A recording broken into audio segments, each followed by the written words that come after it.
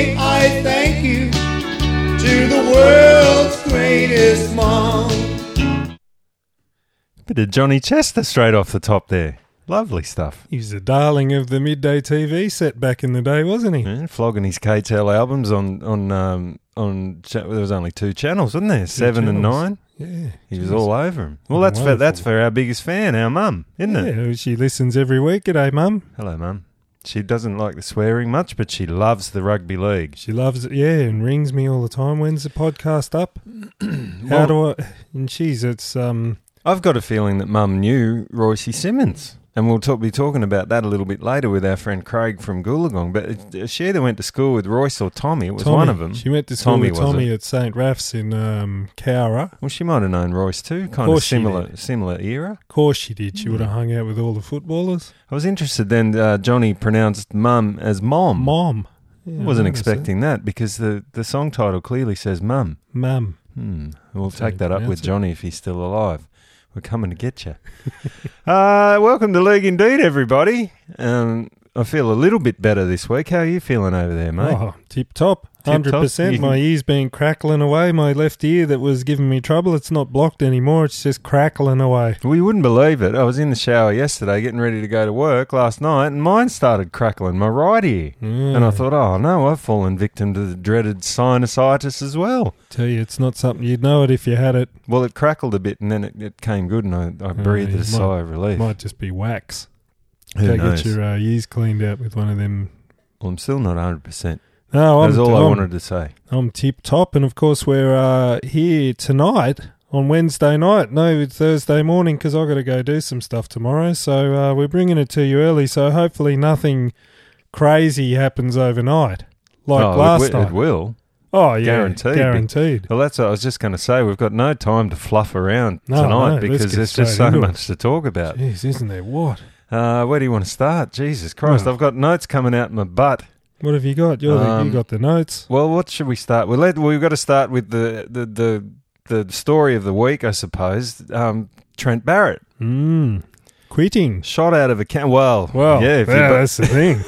Bloody hell. There's a lot to unpack here, if I may use that term, unpack, which I just did.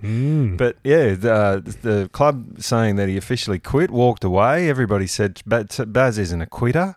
And that he was pushed, and who do you believe? But I just saw before coming around tonight an interview with Josh Jackson, and he alluded to the fact that he'd spoken to Trent on the phone yesterday, when it all went down, and Trent his biggest disappointment was that he couldn't be there to tell everybody in person. So that tells you something, doesn't it? Well, how do you quit your job and walk away with $500,000?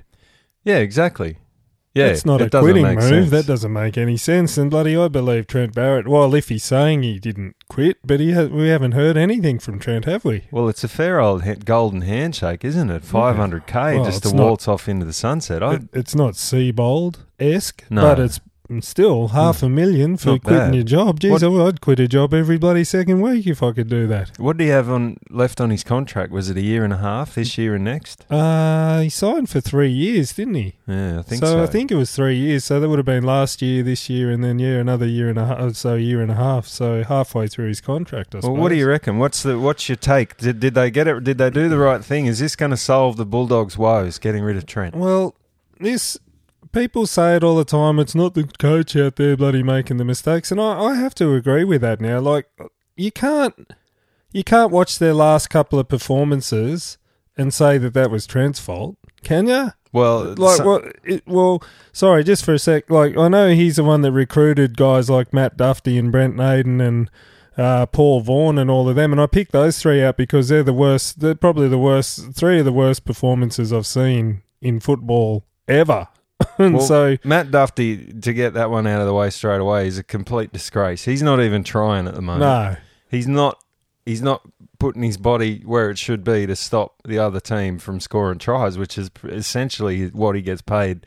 How much is he? Well, fullback money, and they're always talking about fullback money. Like, he signed on fullback money and rather than winger money.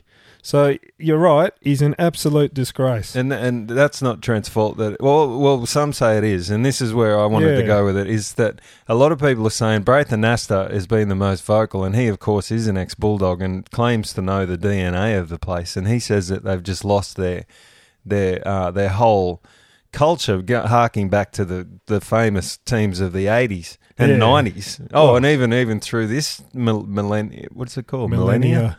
Where the Dogs were renowned for being tough as nails and getting the job done no matter what, playing the same from start to finish. James Graham mentioned it too, that he just thinks that's gone. There's no fitness in the club anymore. Nobody wants to work for each other. It's a pretty rotten joint. But if you think back to when Phil Gould was hired, he said the exact same thing, and he said the joint's just a complete mess, and he was stepping into the fire, so to speak, and he had a big job in front of him to sort it all out. But then in the next breath, he said that Trent Barrett would be the coach long after he left. So I think Gus has got his grubby little mitts all over this, but I think that they had to do something, and it seems in rugby league that if something has to be done, then the coach is usually the first something to be done. Yeah, I don't know. Like, it's...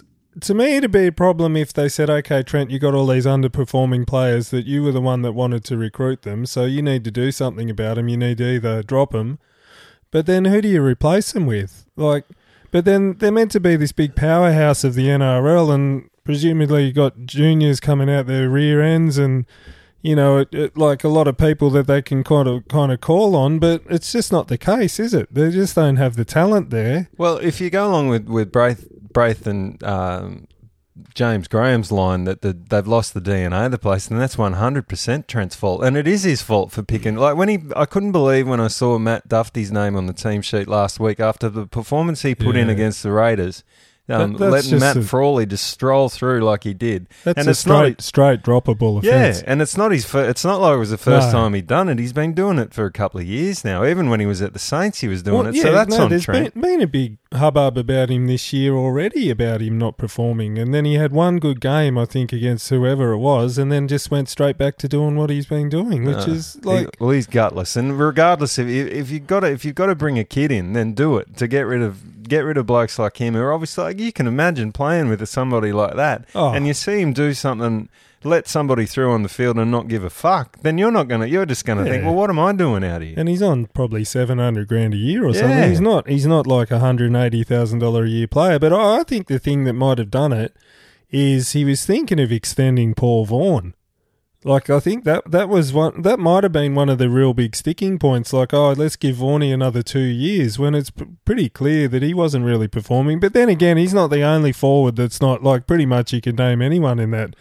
I'd be naming, what's his name, Thompson, that's on $800,000 a year. I couldn't believe that when I heard he was on 800,000. Well, Vaughnie's on $400,000 a year there, if you believe what they're saying. He was on 800 at the Saints. It was only because of the barbecue affair that he got. I know, but at least when he was with the Saints, he was playing for Australia and he was playing for New South Wales and everything. He's come over on $400,000 a year, and they got this Thompson fella from England who's apparently on $800,000 a year. So then you got Pangai Jr., who kind of hit and miss, and like he's only ever shows up when he wants to. And I don't know, like if you're recruiting those kind of players on that kind of money, then you need to be responsible for them for their performance at some level. Yeah, I agree. Right? And I don't disagree with the Barrett sacking, because I don't think he was doing a good job, but I also agree with the people who say that he's not the one out on the field. So I mean, you got to do, and you can't sack the whole squad, so sack the coach. We'll see how Mick Potter can turn him around for this season, but the big question on everybody's lips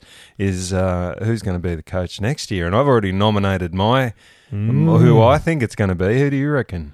Well, they probably can't get him, but remember we were looking through all of the successful Bulldogs coaches, and Jim Dimmick was right up there with everybody. But what's Steve Price doing?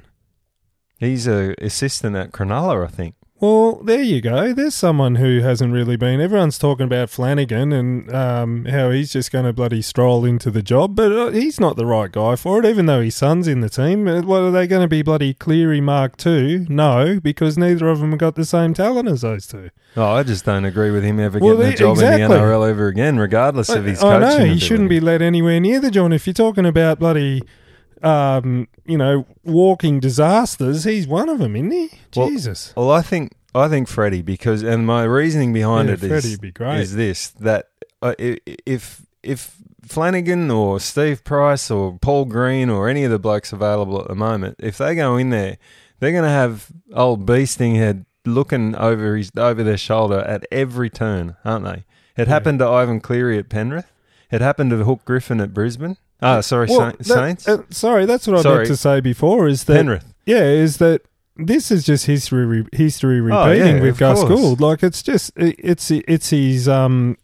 his MO. And who's the only bloke in rugby league that would be that Gus wouldn't be brave enough to criticise or get over the shoulder of? Or not? I mean, it's certainly possible, but I think Freddie's the golden child. He always has been when it comes to Gus. Yeah, but then would Gus be the kind of guy that'd it seems to me that Gus wants a certain amount of control over the club, as was evidenced when he went and took the training session off Baz, and that should have been the writing on the wall, I suppose. Well, it was, according to a lot of people, and it turned out to be right. But I think... but does he want that kind of control where he can have somebody that he can kind of lord it over and then, a puppet. Leave the joint in a mess like he's done with so many other clubs? Probably, I don't know. I just think Freddie's a good fit, but the only thing that doesn't fit with Freddie is I don't think he's a very good coach. Oh, so you think his New South Wales success was like, well, they got a lot of assistance and everything. Come on, and coach and Origin, although Craig Bellamy and Ricky Stewart have proved everybody wrong by saying that Origin is easy to coach because they've both got losing records when it comes to Origin. Someone else real famous has got a losing Origin record. But regardless of that, it's completely different in clubland, obviously. But if Gus wants a puppet, like somebody he can boss around, then Freddie's the perfect candidate. And if he backs Freddie and thinks that he can do the job by himself and Gus can just control the office, so to speak, and the recruitment, then Freddie's the perfect choice again as well. I just don't know if he's got the credentials to step into a place like that and get the job done, but we'll see. I don't know. And it's a big thing, like leaving a cushy commentating job, and Freddie's pretty high up there in Channel 9. Like, he'd be probably the highest one up there now that Sterlo and Rabbits and all them are all kind of falling away. So, but he could name his own price. Yeah, that's what I mean. It's not like he's but going to be worse off financially. Yeah, but does he want to go in and do the job? Because I think I might have said it last week. Like, who'd be a coach? Yeah. Upstarts like us would love it. I just want to be a commentator. I don't want to be a coach. Yeah, I wouldn't mind. But someone in Freddie's kind of lifestyle, and he gets flown around presumably by Channel 9 to commentate, and I think that kind of suits him a little bit better than the pressure of being a coach, especially the Bulldogs coach. Like, Jesus. But they've installed Mick Potter. Yeah, well, as the interim coach, isn't he? Renowned tough guy, but he's because he's a feeder. He coaches Mounties, I think, at the moment, doesn't he? Yeah. So Mounties are looking for a new coach. But there's no way he's going to get the job. He's just there in a caretaker role. Yeah, like a Josh Hannay kind of role. But anyway, let's get off that because we could talk about that all night. But I'm sure it'll keep popping up throughout the year, won't it? Well, it'll be interesting to see how the Dogs go from now on, because that's always the thing. Is sometimes these clubs that have got turmoil behind the scenes actually pull their heads in and start going really good. And if I was Paul Vaughan and Matt Duffy and all of them, I'd be like, oh, well, shit, I'm next. So I better pull my head out of my ass and start playing. Well, the other big news, well, for us anyway, or for me, and speaking of commentary, I've seen a bloody opening here, and I think I'm a shoe-in, you too, of course, as a double act. Yeah. Commentary team working for 6PR calling the WA Bears in Perth. Oh, my God. And I've got That's an in. us, isn't it? Surely. Well, I've got an in. Of course you got an in. I'm making up an audition tape as we speak. I've got an in, and he rang me the other day, and I'm talking about Simon Beaumont, who actually works at 6PR, and he's a mate of mine. He's listening now, I'm sure of it. So g'day, Simon, and I'll give him a buzz mate. later on. And so, well, isn't this... It's people have been screaming out for the Bears to come back into the comp, and albeit being on the Central Coast, being the Central Coast Bears, but why not the Perth Bears? Well, they tried that. They tried they tried Central Coast and fell in a heap. Well, didn't it? well, kind of the Northern Eagles. I'm talking about, of course, and that fell in a big Horrible. pile of shit. But a lot of people are saying that Perth fell in a pile of shit too when they were in the comp for when they were the Reds, but that's not entirely true because there was all kinds of political goings on and Super League and all that stuff. Yeah, it's a lot different environment now, and I'll tell you what, the Perth Bears has got a lot better ring to it than the Perth bloody Pirates. Not going to be Perth, it's going to be the West Australian Bears apparently. I think West Coast Bears would sound a bit better. West Coast Bears, and that'd tie in with the Eagles. I'll tell you what, I am super excited about this because I was a bit of a closet Bears fan back in the day before the Raiders were a thing because I loved their jumper. Do you remember the one with the square, not a chevron, like a square kind of, around the shoulders? Had 3 or 4 of them. Yeah. And North's Leagues on the front. I had a North's Leagues T-shirt even. Yeah, and I love the whole history behind them. But the only thing I don't agree with in this is the proposal, and I'm not sure if this is official or anything, but they're saying that if they bring the WA Bears in, or the WC Bears, then they should be allowed to play a few games back in Sydney at North Sydney Oval. Now, I don't think that if you're going to bring a new team into the comp in a new town like Perth, you can't immediately take games off them to give back to the original fans, so to speak, and especially when North Sydney Oval isn't NRL worthy anymore.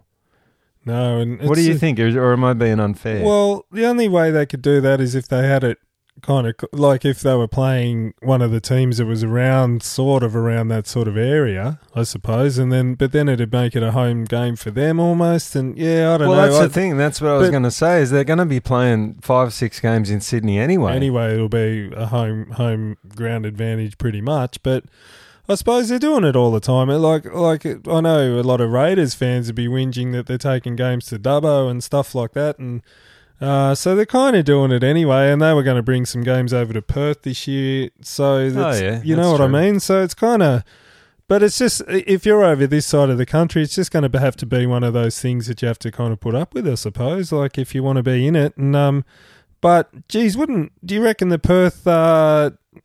Perth community would get behind it? Oh, 100%. It's a big rugby league town over here, right? Oh, no, I wouldn't go that far.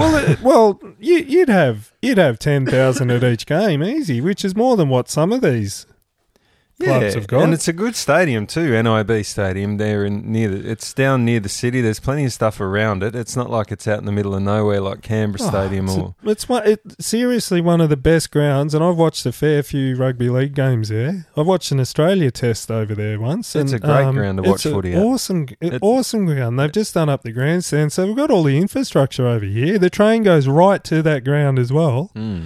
There's no problem getting around, and like you said, it's not bloody 40 k's out of town like Homebush and all that, and then it's an 80,000 seat stadium that's got 4,000 people in it. It's like there's a lot to be said about rugby league over here in WA. What I think the key to it all is they've got it, and it's obviously they can't do it deliberately, but I think if they time it somehow that the Eagles and the Fremantle Dockers are sort of on a downward trajectory. Does that make sense? Like if they catch it and time it right, where Eagles and Dockers fans are a little bit disillusioned with their teams in the AFL, and people are looking for something to get on board with. Yeah, does that make sense? Absolutely. Yeah. And it couldn't be a better time than right now because Eagles are last. Well, they're going bad, but the Dockers are going good. Well, I don't know. They're kind of like, I think they're like the Cronulla. They might have come out a little bit hot, I think. No, but I know. No, but yeah, you're dead right. You're dead right there. And you wouldn't even have any. You could still have 60,000 people at a West Coast game and still have the rugby league on the same night and still have 10,000 people, because every rugby league fan I know over here couldn't care less about AFL, no, but I understand that, but I don't think you can rely on a pure rugby league crowd over here. I think you need some converts as well, or people that are open to both codes. You know? Oh, I think. Yeah, and we're going to a state of origin over here in a few weeks, 6 weeks or so, and I'm taking 4 of my mates over here that have never met. I'll be explaining the rules to them, but it wouldn't be too hard to bring them across. Anyway, it's exciting times, and I'm sure there'll be more about that. But apparently, at least it's being talked about. V'landys is on board, and so I think crucially the biggest thing about it is the West Australian government is on board and willing to finance the whole Of course shebang. they will. They've got that much money over here. They don't know what to do with it. Yeah, and that was the kicker, I think, that got everybody talking about it rather than just being a pie in the sky kind of thing. But and the other advantage that WA's got at the moment is people have gone right off the idea of a second New Zealand team because the Warriors are going so bad. So it's all about timing, isn't it? I reckon. Yeah. Anyway. I remember oh so clearly when I was just a little boy. Our mom was there to guide me to turn sorrow into joy. I had a random thought that as Australia goes to the election ballots this week... I've already voted, have you? I went to, but the line was too long at the shops. So I thought, no, I'll just do it some other time, but I'll probably end up doing it Saturday, but I don't know.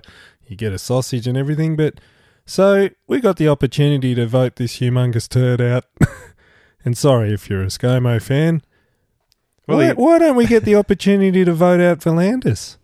Why isn't there a 4-year election for the head of rugby league? It's a private entity, mate. It's a corporation. You can't vote. They can only vote themselves out. We've got no say in it. Wouldn't it be refreshing if you could? No, not Imagine really. if you saw her on the ballot and it'd be, I don't know. No, because then there'd just be more shit on Twitter that I got to sift through, like the political debates at the moment. I'm not on Twitter, mate. But you're on Facebook. You've seen it all. You were just saying before. You imagine it. You had Benny Elias as one candidate and then the other candidate is Gary Belcher. You know. Well, speaking of Benny, did you see his idea? What's his idea now? Double points in Magic Round, says Benny. So the Raiders get 4 points. Yeah, and he says that'll bring the bottom teams up closer to the top teams. He's got something there. No, he hasn't. What? Jesus Christ, he's a lunatic. And he said it was speaking of V'landys, he said he'd written a letter to V'landys and put a little PS down the bottom. Hey, what's his name? Peter, double points Magic Round, mate. V'landys is stupid enough to go, yeah, Benny's on point here. Jeez, I don't mind it. Oh, it's although ridiculous. you'd be bloody spewing if you lost, but he's only saying that because a few upsets on the weekend, I'm sure, right?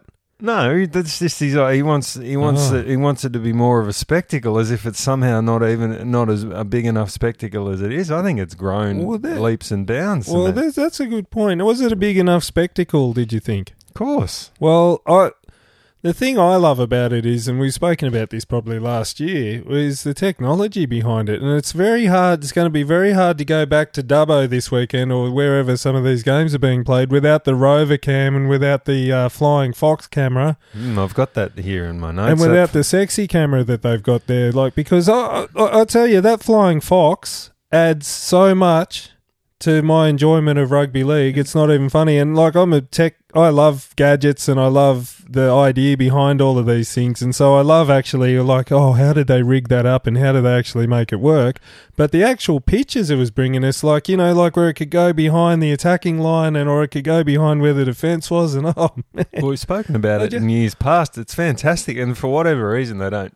Well, I suppose you have to string it up, don't you? Which isn't possible. It'd be a massive job, and I can understand why they do it where every game is at the same stadium. But why can't they have the little Rover cam? That's my favourite. That thing is fantastic. Yeah, well, that thing you'd be able to just stick in a flight case and stick it on the or they got that much money, just have one at each ground. Surely they got all their camera equipment and everything all in a storage locker at each stadium. Or do they take it away? Yeah, they travel in semi-trailers. I've seen them all rocking up to Bruce Stadium and thought, geez, I'd like to work in one of those vans. Well, that's massive. Well, they must have some sort of infrastructure there with all the cabling and all that sort of stuff where they just bring it all. Really? It's a massive production. And that's why people don't realise how much work goes into it and how much money they pay the league to broadcast it. And then blokes like us shit all over them and say how bad they're going and all their commentators suck. I've never said anything about the production side of things, like about the pictures and everything. We do. We give them a hard time sometimes. We give the commentators a hard time. But it shouldn't, because it's a huge undertaking. I've got no beef against the actual technology behind it. It was fantastic. It's going to be hard to go back to regular footy. What did you think about everybody would have seen by now the vision of I think it was on the first night, the Friday night, the big brawl broke out in in the crowd, and Owen Cunningham, ex-Manly player, got bashed, and his son got bashed, and yeah, and they were saying disparaging comments about his son's wife or is that girlfriend. what started it? Yeah, well, apparently, and just some buffheads there, and then Jackson Hastings got a North Queensland fan ejected because he said something about Jackson's family while Jackson was lining up a kick. Threatened to kill his sister. Oh, and named her. And named by her. name, yeah. So that was pretty concerning. Yeah, sister or daughter? I can't remember. Okay, so getting back to this violence, and we saw it there before with the Canterbury bloke that was touching up the fella on the Anzac Day round. How are these people getting so drunk on mid-strength beer, for one? Well, then, they're not. They're getting drunk before they get there. Yeah, okay. Well, then they need to do something to actually stop people. Like if there was a bar or something, and you came in and you're a little bit wobbly. I know you got 40,000 people or whatever coming through the gates, but there definitely needs to be something where they're recognising these people that have had what do they call them? Prees. Well, a rugby league stadium on an event night like that is a licensed venue, so the bouncers or the security have every right to turn them away if they look like they're intoxicated. But you can imagine that the shit that the poor old security guys would have to go through to knock blokes back like those fellas at the gate. Say, no, mate, you're too drunk to come in. Can you imagine? Yeah, I even saw it on some of the supporter groups that you see on Facebook. Oh, we're all meeting up at such and such a pub before the game, before we go to the game, and all of that. Like, it just, why would you pay? How much is it? 100. So let's say it's 160. Let's say it's $200 to go to the whole weekend. Why would you wait? And I know people do it, but like, why would you waste your money getting pissed so that you get into a brawl? I've done it. I've not gotten a brawl, but I've turned up to footy matches after being at a pub all afternoon or all day and not remembered anything I've seen, including Origin matches. Oh. And you've done it. I've always been all right. Like, come on, mate. But I've never been like so stupid that I'd be kick-outable. Oh no, not that. But surely you've got to admit there's games that you've turned up to a little bit too wobbly to even remember why you were there or remember anything about the game. Well, I think because I don't. It's an occasion for me, and I don't want to spoil it. But if you were going every weekend, you might. I've got a few recollections of you at games. No, but I'm pretty sure you don't remember much. But let me ask you this then. Would you go to the football if you couldn't get a beer there? Well, that's a good question. Because there are already, when I booked the Origin tickets, you can actually go to a non-drinking area of the ground if you want to. And so the choice is there, I suppose. But no, because you don't... For the 99% of people that can behave themselves and can have a few beers at the footy, why wreck it for them? No, I'm not asking that. I mean? I'm just saying, I know what you're asking go? me, but of course I would, because I'm a football fan. But so do you, how many people? What percentage of the crowd do you think the NRL would lose if they banned alcohol at the ground? Oh, they'd lose a fair whack of it, I reckon. Well, do you reckon they lost many when they banned smoking? It's a different thing. Yeah, it's not. I get what you're talking about. I don't reckon they lost anybody when they banned smoking, and I don't think. But you still can smoke in designated areas at the grounds, right? Yeah, and maybe they could do something. I'm not saying that they should ban alcohol because I'd get shot down in a ball of flames, but I'm trying to think of, and it's not going to stop it because blokes are still going to turn up drunk. But if they can't maintain their drunkenness at the ground, then it might lessen a little bit of it. I don't know. Gotcha, yeah. But then is that going to promote people to actually really, really go for it? Of course, and it'll promote, and people will be bringing in, people will be smuggling in hip flasks and stuff like that. They do that already, and that's what I reckon is probably happening with these, and and especially with Magic Round, where I'm guessing that they probably don't have designated fan areas, and where you got the different supporters in amongst each other and everything, but. I just think that if you're that kind of person that starts a fight at the footy, I don't think anything's going to stop you. You know what I mean? You could ban everything in there, and it's not going to stop you from being a dickhead. Well, I think it would go a little bit towards. I know people that won't take their kids to the footy because of the whole, just how it with the alcohol and the blokes swearing at the top of their voices, just like pub behaviour in a family setting, which is what the NRL promotes it as now, is a family event. And that footage of that fight from Friday night was pretty much on every single thing you saw over the weekend, the whole Magic Round, which I think, it's I saw it on an AFL show. And of course they latch onto stuff like that to try and put the boot in. So, but I'm not saying banning alcohol will solve it, but I'm just like, that's what some people have suggested it. Many people have suggested it. I sound like Trump. Yeah, well, but like you said, maybe they can just go and drink up in the concrete parts or whatever, and you can't actually bring them down the stands. Yeah, that's fine. Like what they do to smokers. Yeah, that's I could get behind that. That's fine. But then you get blokes running up the stairs and sculling schooners and running back down and falling over. That's what I mean. The problems, these people that get into these situations at footy do it no matter what, I reckon. I agree with that too. Anyway, that's enough about the negative stuff. Let's get into the bloody Magic Round. How magic was it? I loved every minute of it. I did too. Bloody, isn't it nice watching a game and you're seeing all the various jerseys in the crowd and they're not just random Souths people. It was good. Well, people make a real effort now to get dressed up, and they get all their old jerseys out and all the weird ones and all the hats and stuff. I don't like people who dress up like, how there's 14 blokes in Superman costumes and stuff. Yeah, that's dumb. Yeah, just get dressed up in rugby league paraphernalia. Did you see?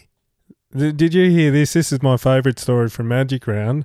Josh Papali'i paid for 40 or 50 tickets, I think, because it was because he shipped them all down from Logan, I think, where his family's originally from, I believe. And so they're all sitting up in the crowd, and they all had customised T-shirts. Yeah, that's all right, because it's rugby league I know. related. And it was Joe Tarpany's 150th game, and so there was his part, and they all had Joe Tarpany shirts on, and it was just awesome. Like they were showing it, and that's the kind of pictures. And like you said, so there was that brawl and they were showing it on all the AFL shows and everywhere. Where was the haka that they did for Joe Tarpany for his 150th? Like, why would they show that? And so, like AFL have got, they don't have a leg to stand on when it comes to all that I'm not sort of blaming crap. it. It was on just as many rugby league shows. Yeah, I know, but you know what I mean. Like, why?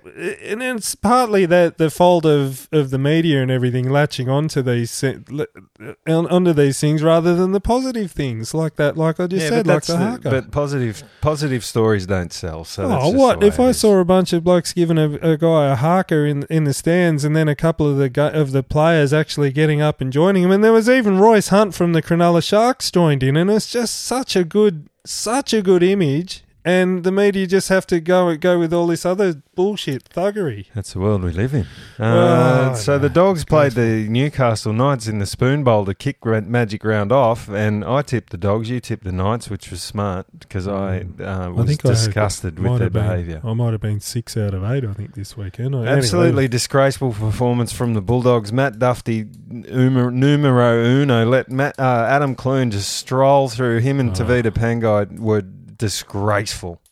And I couldn't believe it. And the Knights sucked, but they didn't suck as much as the Dogs, and that's all I'm going to say about that game. Yeah, well, what do you think about Matt? I think out of all of this, so they paid big money for Matt Burton to come over, but geez, at least that bloke's having a go. He doesn't really have much to work with, but... Well, he got frustrated, and the Dogs' game plan, I thought, was just to...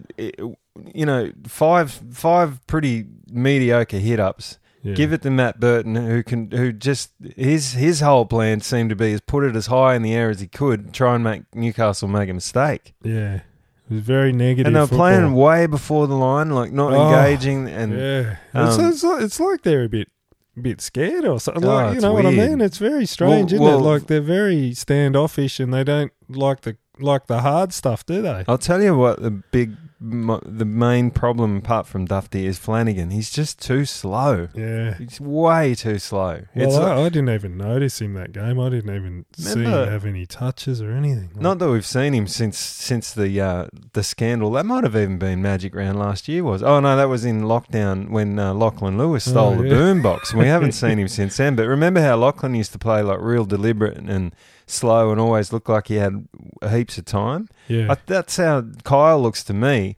But he's not back far enough to do that kind of thing, and he just seems to stand still a lot. But I think the only shining light for the Dogs was our mate Scoopsy. Yeah, Shoppy. He was fantastic. Yeah, and you feel bad for some of those. And even Addo Carr's playing pretty good at the moment as well, but they don't have much to work with, do they? Anyway, next game up was the Sea Eagles Jesus, and the Broncos, and who saw this coming? Who saw this coming? We did. Well, we both tipped them. The Broncos... Okay, well, let's get this out of the way first. Turbo's injured. There's no way he's 100%, right? No, of course not. And when he didn't come off, I thought, what's Desi doing? Like, why would he leave him on? And the only thing I could think of is that Turbo refused to come off. Do you think that he's got a big enough sway at that club or with Des to dictate whether he stays on or off? Because he was a liability. Oh, absolutely. But if you're in, it's weird. He's talking of weird stuff. This was weird because. Well, then in the press conference, Des said, when he was asked about Tom's knee, Des said, no, he's 100%, which is an obvious fucking lie. Obvious lie, like he wasn't 100%. But weird. But then again, he's not the only bloke in that. Is he named this week? Tom? I don't know. We'll get to that. Well, okay. Well, he's not the only guy in that team, and they just got rolled. Well, and it was an Adam Reynolds masterclass again. Like, Jesus Christ, like... I've said it before. Yeah, I don't think anyone doubts you. I think everyone's a believer. No, like they did. People doubted me. Oh, who? I don't think I did. I don't think I did. Just like you've never been drunk at a footy game. Well, no. But I saw Reynolds doing things in that game that I... Like, some of the shape on some of his kicks, I know you love that word shape, but this is actually applicable. When he can get a ball to almost go over the try line and then kind of just come back just enough so that, like, he's an absolutely masterful footballer, that Adam Reynolds. Sure is, and he's right at the top of his game now. Like, he's playing better than I've ever seen him. He's playing better than I've ever seen him, yeah. And of course, like, they've always had that kind of explosive sort of talent in the outside backs, and you get.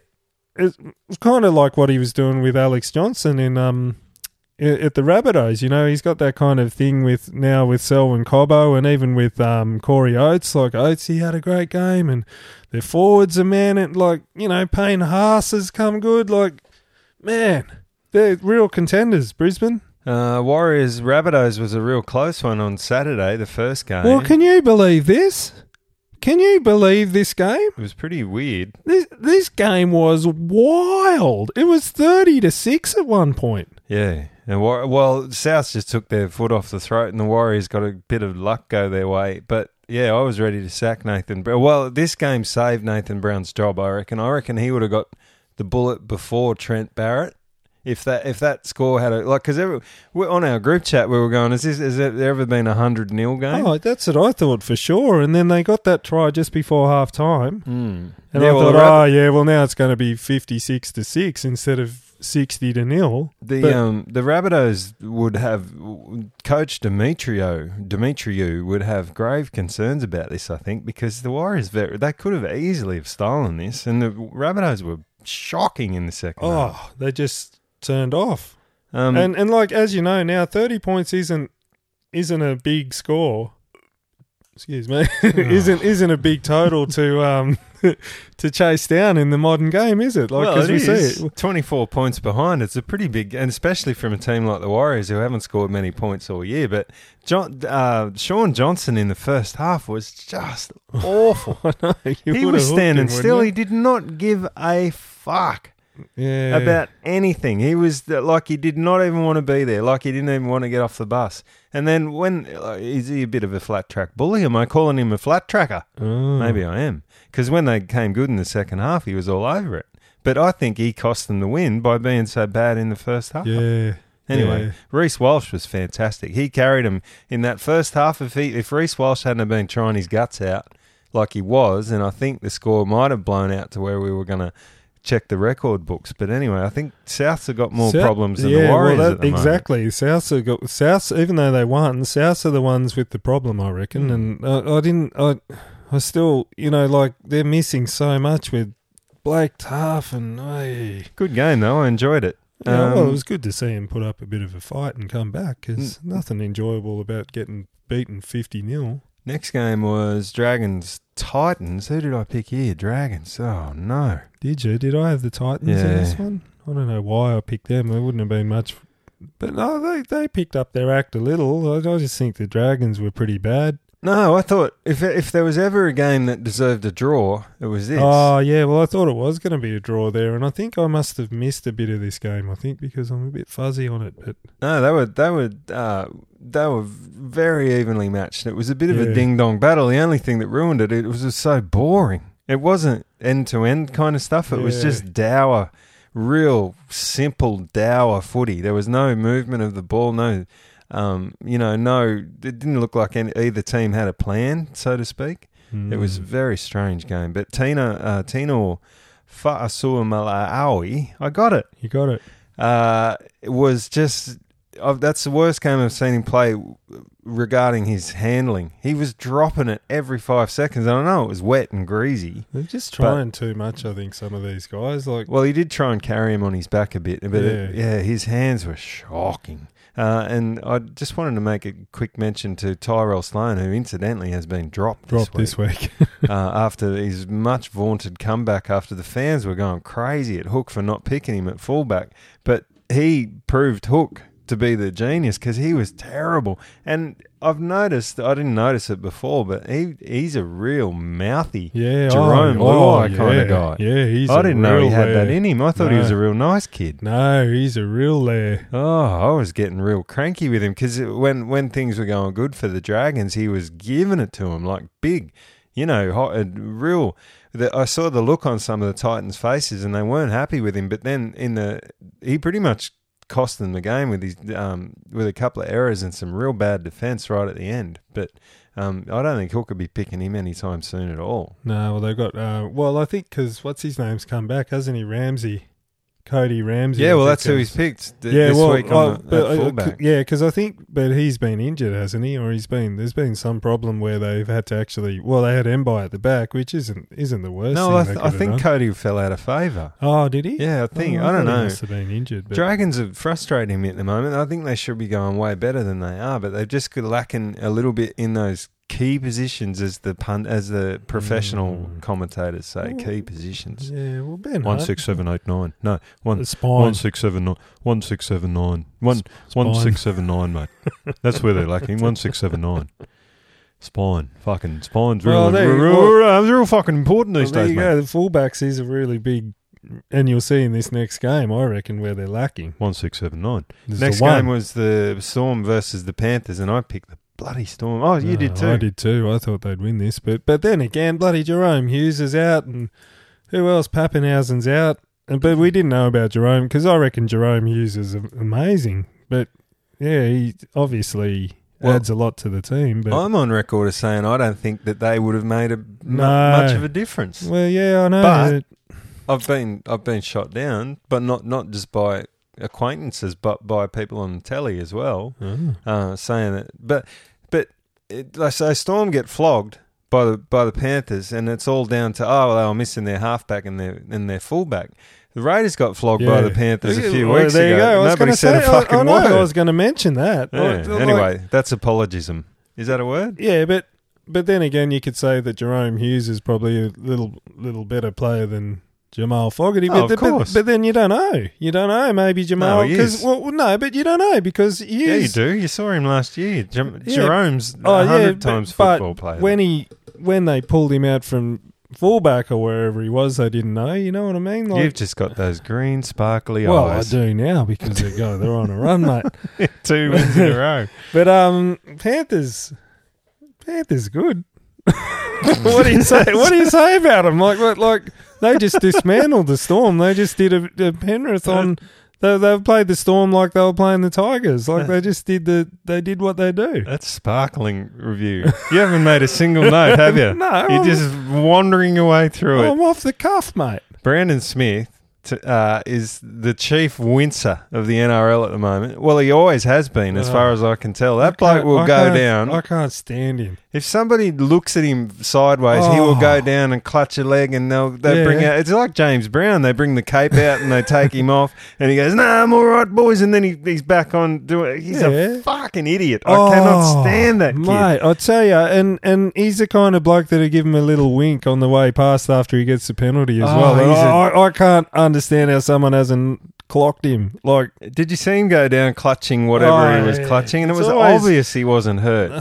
I just can't stand the way that he plays football. And he could be okay. He runs hard, and he's got a bit of a brain about him. But it's why people hate teams like the Storm, because they used to be full of blokes like him. Anyway, back to my point. I think the reason that Paps and Hughes weren't missed terribly is that the Storm just got rolled up the guts. Absolutely rolled. They'd massacred them. Penrith would just... And they didn't... Penrith didn't seem to have that trademark steroid-assisted line speed that they usually have. They played real gritty in this game. They weren't superhuman. They went in with a different mindset, I think, but they still had that really... Kickout chiming in the back line and throwing those real deadly passes and stuff. Like, they still had that about them, but you're right, they got rolled up the middle. No, in defence, I mean, they weren't as quick off the line as they are against the shit teams like Canberra, because I think they feared Storm's ability to move the ball a little bit more. Get by it. That was pretty noticeable. Anyway, the Sharks and the Raiders were the next game on Saturday, and the Raiders had a famous bloody victory. Can you believe it? With 3 in the sin bin. Did you watch this? You tipped them. Well, I didn't. I didn't know that they were going to go, because let's face it, the Sharks weren't great, and Nico Hines back at fullback really hurt them. And I don't think that Trindle is much of a footballer, but no. Well, I've got a different opinion, but you go on. So, but I'm on record and as saying this is probably the worst refereed game I've ever seen in my life. See, you got the green eyes on. No, and it wasn't just like those sin bins were sin. Like some people saying Chances wasn't a sin bin. That's a sin bin all day. I'm not saying that. And Horsburgh, Horsburgh's got to get that shit out of his game, because if anyone's going to get sent off for 10 minutes for that, it's him. That was worth 10 minutes just for the chuckle it gave me. It was fantastic. It's just so stupid. And they've picked him again this week, and Adam Elliott's sitting on the bench, and so I can't understand that. But it's just like you know what though, that Horsburgh one. That saved the try, 100%. Oh, 100% that should have been a penalty try, because Couture is a much faster player than Rapana, and he would have got there easy. He just what's the name of that ref? He's that weird looking Neanderthal looking guy, and I just don't think he's up to first grade Liam standard. Kennedy. Well, you know why? I'm going to be a bit controversial here. I think he's too fat. Yeah, he couldn't keep up with the play at stages, and he missed things. He did, and that's what I'm talking about. I don't think there was any like big, massive sort of clangers, but you just said it was the worst referee game you'd ever seen. As far as like incompetence, like I don't think that there was any sort of, we were talking about bias and all this kind of stuff. I just don't think he's up to the job. Anyway, I got to give myself a kick in the bum. Because I'm on record last week is saying Zach Wolford's the worst footballer I've ever seen in my life, and he proved me to be the dickhead that I am, and good on him. Well, there was a couple of times there where he was a little clunky at the start of the game, where he was kind of getting in people's way. No, there was only one instance where he did that, and that wasn't his fault. That was Hudson running the wrong line, coming back because he couldn't see the thing. I was ready for this. I thought his service out of dummy half was impeccable. It was crisp AF. He's been picked again this week, and I thought he was great. I've actually seen him play before, but I couldn't remember whether he was any good or not, because it was just in New South Wales Cup, so you don't know. Well, he's a pretty extraordinary story.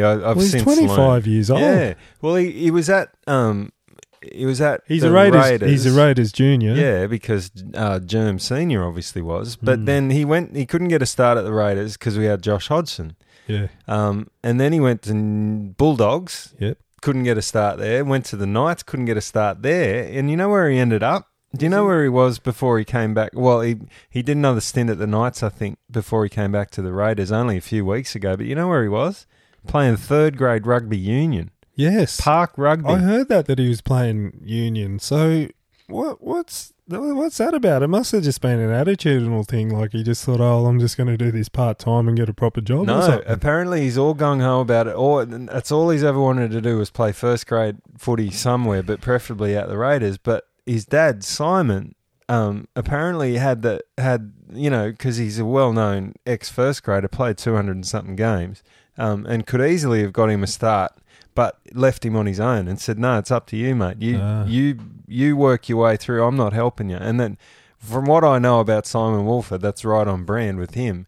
And so he made him work for it. He ended up working for a Sydney stable, like leading horses around. And then, and to his credit, like worked his way back through. Got lucky, obviously, with the complete lack of hookers at the Raiders. But, man, I think he might have cemented himself a spot there because he was a proper old school hooker, like hitting. No, there wasn't a pass that didn't go to a player's chest, not one, which is in watching the Raiders every week like we do is extraordinary because Tom Starling will throw it at a player's head as soon as look at him. And so does Josh Hodgson. Yeah. But he was bringing blokes onto the ball. It was just amazing to watch. I got the shock of my life. I couldn't believe it. Yeah, he's nice and busy as well. Like Fantastic. Like good energy around him, and good defence. But geez, I tell you, and I'm on record for this. It helps when you got the two best front rowers in the game. Like honestly, Joe's Harpenny's the best front rower in the game. Well, that's what I mean. Like, I think Jack Wolford had a big part in how good our back five were and how good the props were because he was bringing them on. He was bringing them on and the hitting ball. them on the chest, and that makes such a difference when you're a ball runner. Yeah. If you can time your run so that you know you're going to get it on the chest every time, you make an extra 3-4 metres every run, and you've got time to look for gaps. And anyway, fantastic. I was really impressed, and I hope he keeps it up. Yeah. Anyway, let's move on because I'm getting a bit bloody... Getting a bit hot. Yeah.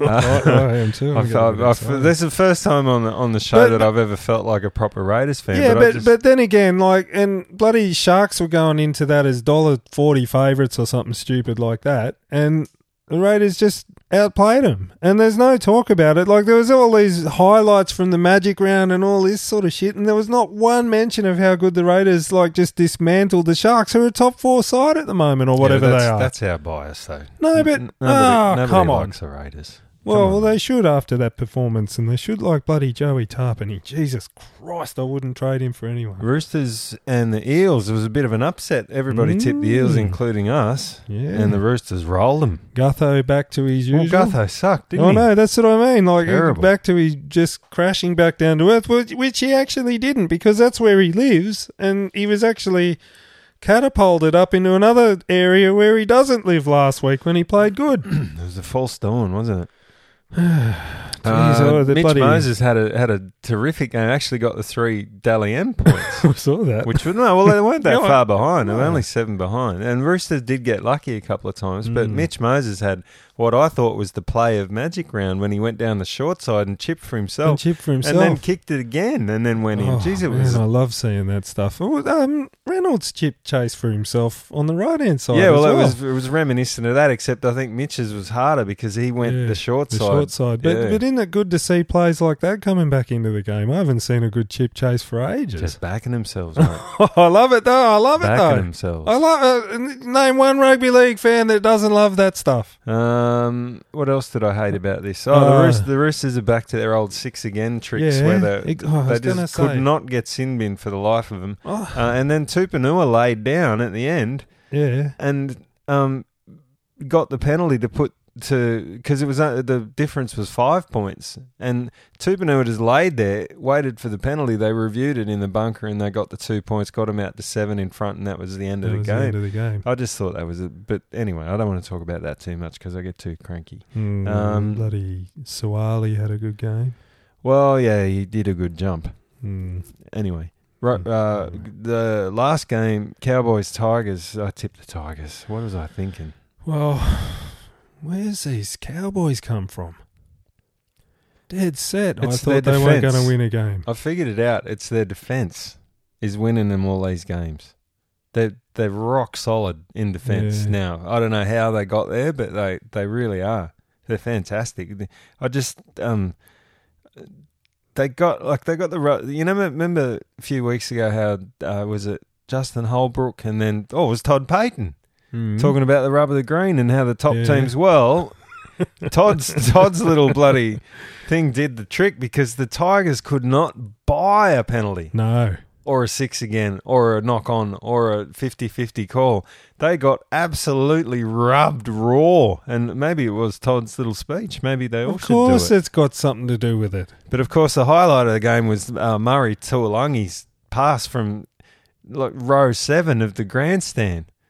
Have you ever seen anything like that in your life? What was that one? I can't remember. What happened? That was where he passed it back into Drinkwater while he was at least 2 metres over the sideline. Yeah, Jesus, I've never seen that before ever. I could not believe it. And then I thought that the ball, and I think the ball did touch the corner post, but while it's in possession, that's okay, right? He had hold of it, so he didn't pass it back, and it didn't hit. Because I watched it again, and he did touch the corner post while he was holding, and I presume that's just the same as a part of your body hitting the corner post, which is allowed now. Yeah, well, I thought if the ball hit it, then it was out. But if he passes it back in and the ball hits it without him being in possession of it, is that out? That'd have to be out, you'd reckon. Oh, right. But then Drinkwater was right there to get that ball, like they were expecting him to do it. And I suppose it's to the point now where you got to expect these wingers to throw that ball.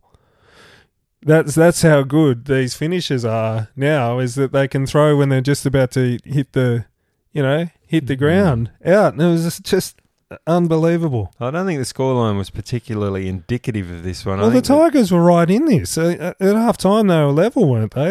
And they just went on with it, the Cowboys, and just rolled them in the second half. So whether they're fitter, and I know there's been talk about them doing these, boot camp things and really getting their asses handed to them in the pre-season, but it must be doing something because, like you said, their defence is unreal. Does Kyle Feldt annoy you as much as he annoys absolutely. me? There's something about the bloke that I don't know, but I don't know why we should be annoyed by him. He's a good footballer. He doesn't do anything. Well, he's a winger. He's just a proper winger where they can give him the ball and he can score a few tries. But why does he annoy me so much? I don't know. Maybe because he's got that Dugan kind of thing about is him. it a faux hawk? Yeah, Has he got a faux hawk? And I know what else you don't like. Those big floaty kicks that he used to do. Remember them? Kicks. Novelty kicks. Yeah, so we don't like that. But why do I like Corey Opesy so much, and I don't like Kyle Feldt? Oatesy's a class act. Is he going to get picked for Origin this year, Kyle? Well, no, I don't know. I don't know. Like, what do they do? They go the Cobbo route, or do they go the tried and true? I don't know. There's plenty to choose from for Queensland. It's the embarrassment of riches, Well, it'll be a good series this year, I think. I think it'll be we'll see a lot of new faces, I think. Anyway, that was Magic Round, and I thoroughly enjoyed it. What did you think at home? Of course, playing for double points next year, so that'll make it even more exciting. Or do you think they should have Magic Round in Sydney as well? Well, I think that was a Ricky Stewart suggestion. He said that they should have one in Sydney and one in Brisbane every year. I don't think that's a bad idea either. No, there's plenty of people saying that it won't work in Sydney because there's nowhere really to have it. And I kind of agree. Because, I think the main attraction with the Brisbane one is because the Brisbane Lang Park is pretty much right in the guts of the city. It's central, yeah. Yeah. And what about this new football stadium they're building for the Roosters? Well, it's still in Moore Park and you've still got to walk 10k, or not that far. You got to walk 5k's to get anywhere near. The only thing near Moore Park is the Bat and Ball Hotel, really. Yeah, and you can't cram 50,000 people in there. Although I'm sure they've tried. Oh, Paddington's not too far away, I suppose, but it just doesn't have that little village atmosphere that Lang Park and Caxton Street have. That I think makes it work. Yeah, but is Caxton Street Is it the reason why we've got these brawls and stuff? No, I don't think so, because, we've been to Origin games. Well, it's very hard to get pissed at bloody Caxton Hotel because you can't get served half the time. I've been to heaps of games at Lang Park and I've never seen any violence at all, but I did hear Brent Reid, who is a Queenslander, this week say that it's becoming a real problem in Queensland at the moment, and not just the NRL, but at the soccer and the AFL and other places. And I don't know, they're pretty mad, Queenslanders, but they're no less mad than anyone else. No, well, what about Magic Round in Perth next year? No, won't work. I think you need a really specific set of circumstances and infrastructure to make it work. Well, because I'm looking at the attendances on all of these games, and they're all over 40,000. Yeah, well, and that's I think those crowd figures get inflated because once you're there, you're not going to go home. But anyway, but it's good for the game. I love it. I reckon it's awesome. You know where it would work now that you mention it? Adelaide. Maybe they should move one there. What is it's just over the bridge, and then you're in the city. Oh, I love that oval. Holy shit. I'd go watch anything there. I'd go watch Lawn Bowl Championships for 3 days straight if it meant that I could go over that awesome bridge and then into the city. Well, the only problem is it's an oval. Yeah. But that doesn't seem to... Well, yeah. Well, probably not enough for it. Probably wouldn't be able to get 40,000 people there all day either, but... Anyway, very enjoyable. Thank you, NRL, for Magic Round. And no matter what the problem, she could always put it right. Be on call for 24 hours through every day and night. So put your hands together, all together, join in one by one. 'Cause I've got to say I thank you to the world's greatest mom. Well, we touched on it last week, but we didn't give many details because we're poorly organised. But Royce's big walk kicked off this week, from walking from Goolagong to Penrith, and wouldn't you bloody know it, we've got a man on the ground. And it's a big welcome back to our favourite correspondent, Craig, who everybody's missed terribly because he's a working man now, but we've got him on the line. G'day, mate. How you going? Good. Long time no talk. Yeah, sorry guys, I've been bloody running around like a madman. Oh, don't apologise. You're working for the man now, keeping the dream alive. I am, and we got a bit of a result this week, which I think I might leave for Mr. McLeish to talk about at some point. Oh, okay. Rugby league related, or just rugby league related? Yes. Oh shit! Okay, we'll have to get him on then too. Maggie's related. Oh, Cowra Magpies related. Luckily we got him on speed dial. We'll get him on later. Maybe next week. Yeah, that's a good idea. Right. What can you tell us? Royce's big walk kicked off with a sportsman's lunch in Canowindra, where Royce used to play, but then the official big launch was at the Goolagong Country Club. Goolagong is, of course, Royce's hometown. It was quite the occasion. I don't think there has been as many Goolagongians gathered in one place for many years, and an extremely good cause and a good feel it was too. Sophie and Arthur in the Chinese restaurant catered for the occasion. And can I say, did an absolutely a magnificent job. I've never heard a bad word about that restaurant in my life. No, I've eaten there. It's wonderful. Maybe Sophie and Arthur weren't there though when I was there. That's right. Well, we had at one stage they advertised for I saw an ad in the paper for a Chinese chief. Of course, they were after a Chinese chef rather than a chief. And that's so we had Laurie Ho, who was, do you know the fashion designer Lisa Ho? Yeah. Laurie Ho was Lisa Ho's dad. Oh. And he once told the wonderful story of how he went to a fashion week event and he met Li Lin Chin. And he said, "Oh, she old, so old," which was a bit harsh. Because Li Lin Chin's always stylish, at least. But yeah, he was concerned by her aged look. But since then, we've had Vince, who stuck around for a while, and then Sophie and Arthur are the latest incarnation of the Goolagong Country Club Chinese. Get out and have that. For those of you that don't know, Goolagong's situated about halfway between Cowra and Forbes. Is that about right? Yeah, that's right. Yeah. We're 38 k's in the car and about 50 to 4. Yeah, so if you haven't been to Goolagong, go and have a look around because it's a beautiful spot. Beautiful. Oh, we're on the Lachlan River. We've Yeah. got a terrific pub with a big Resha sign on the outside. And Goolagong spelled incorrectly, if it's still there. The old Goolagong. Yeah, have they painted over that yet? Or is it, that's a shame. It is. I reckon it's the correct spelling. Oh, okay. As per Yvonne. Right.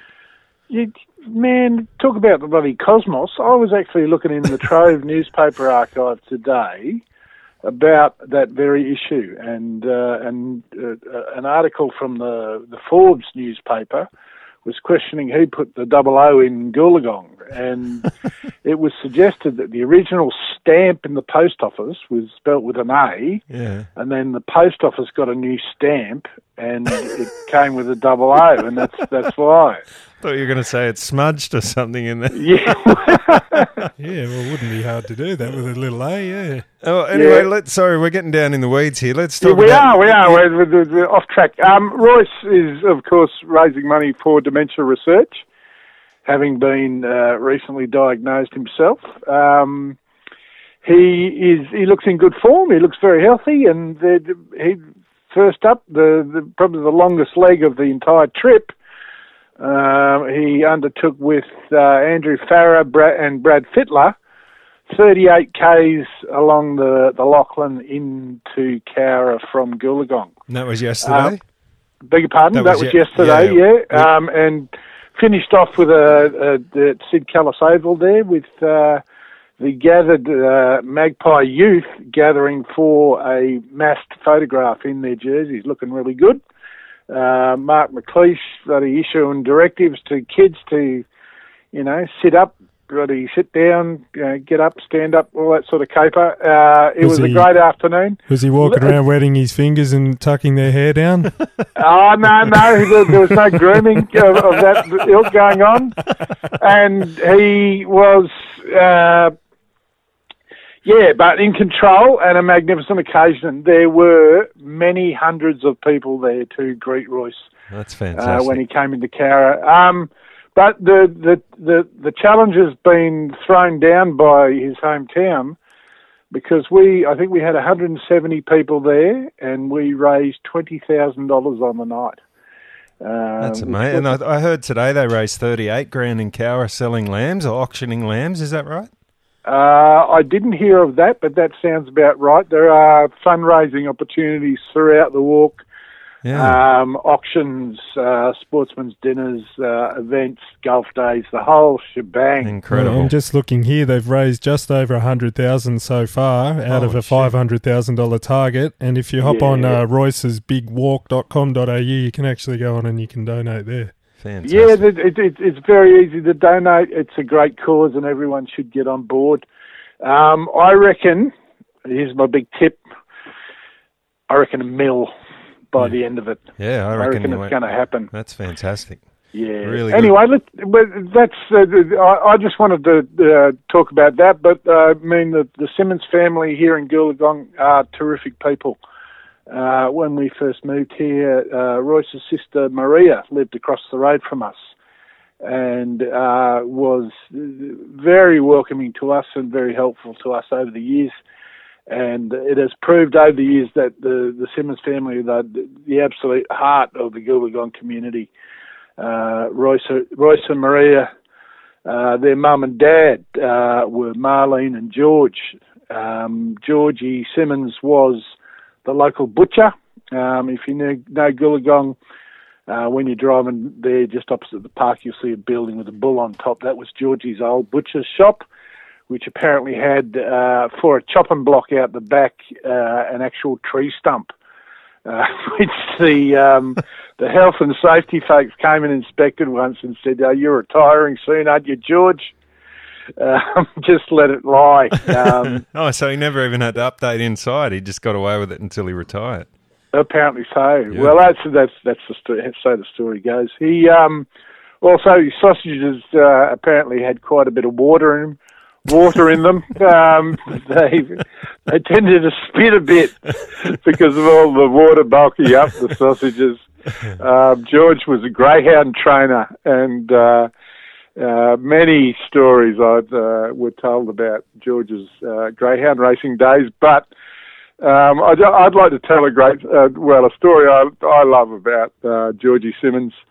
One time I was called down to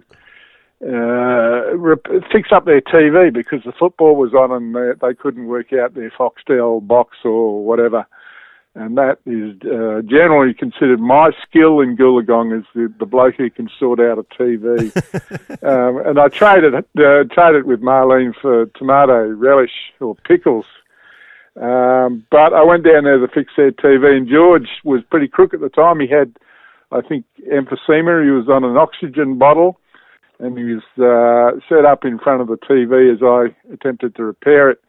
And when I got it up and running, he was watching some football highlights, and in it, one of the players near the try line did a complete pirouette and then dived over to score a try. And George, through his oxygen mask, realising I was a Canberra fan, said, "Oh, you only ever get away with that once in a lifetime, wouldn't you?"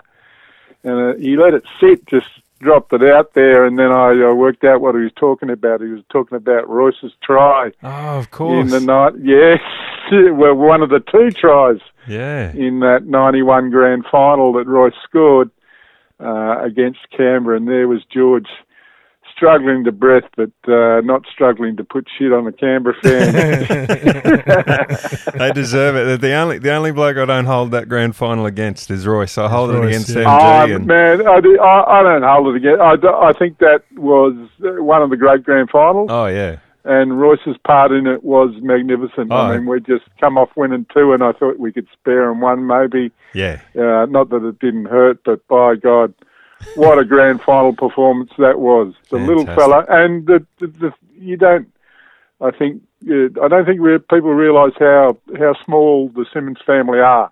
They are a diminutive bunch, and Royce is not the biggest of them. But yeah, there's the other great story about Georgie. When Royce was on a kangaroo tour, they took the family along. They went over there and they ended up at the Wigan Casino. Do you guys know the Wigan Casino? Have you heard about it? No, I didn't know there was one there, to be honest. There's a casino in Wigan, and it's famous not only for gambling but also for Northern Soul. It is the great headquarters of the dancing cultural...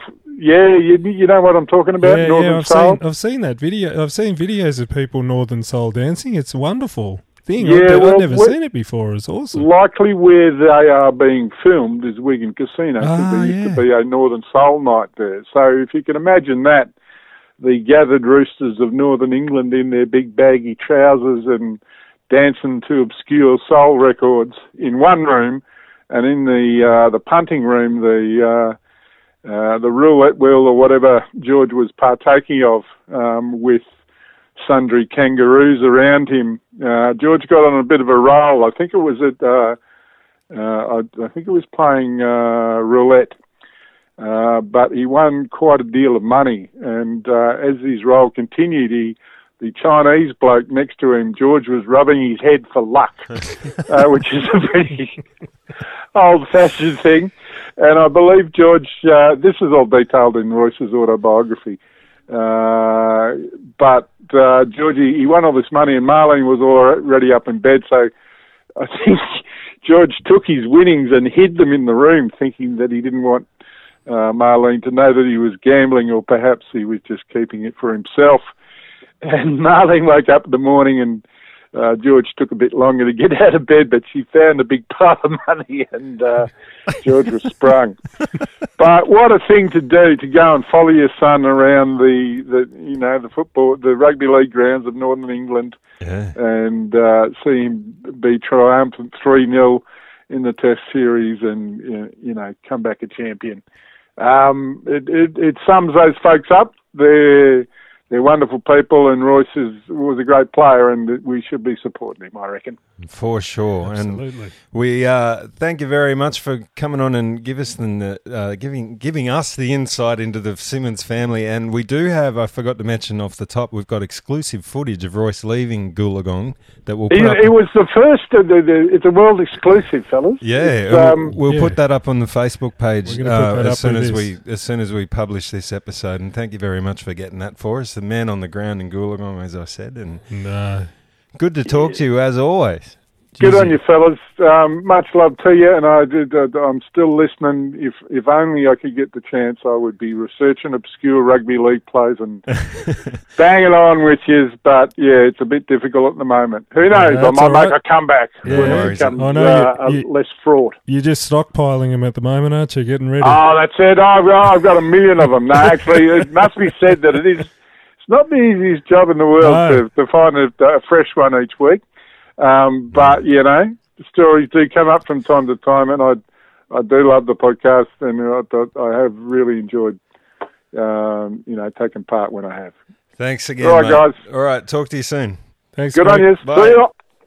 That's Royce's big walk in his fundraising adventure across the central west of New South Wales into Penrith. You can get on roycesbigwalk.com.au, as Sam said, and donate directly off there, or get out and say good day to Royce. And blokes like Brad Fittler and Andrew Farrer, going to be plenty of ex-players out on the road walking with him. So where else are you going to get a chance to get up close to those legends and say good day? So get out. Ask him what he thinks about the current Penrith players.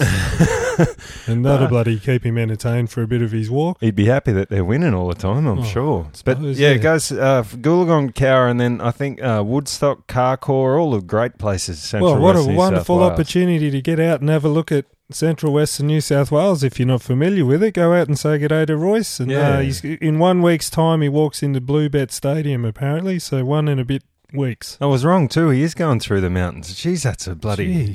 Through Bathurst, Lithgow, up through Blackheath, Mount Victoria, Springwood, all those places, all the way through to Bluebet Stadium in a week's time. So get out and support the fella. Now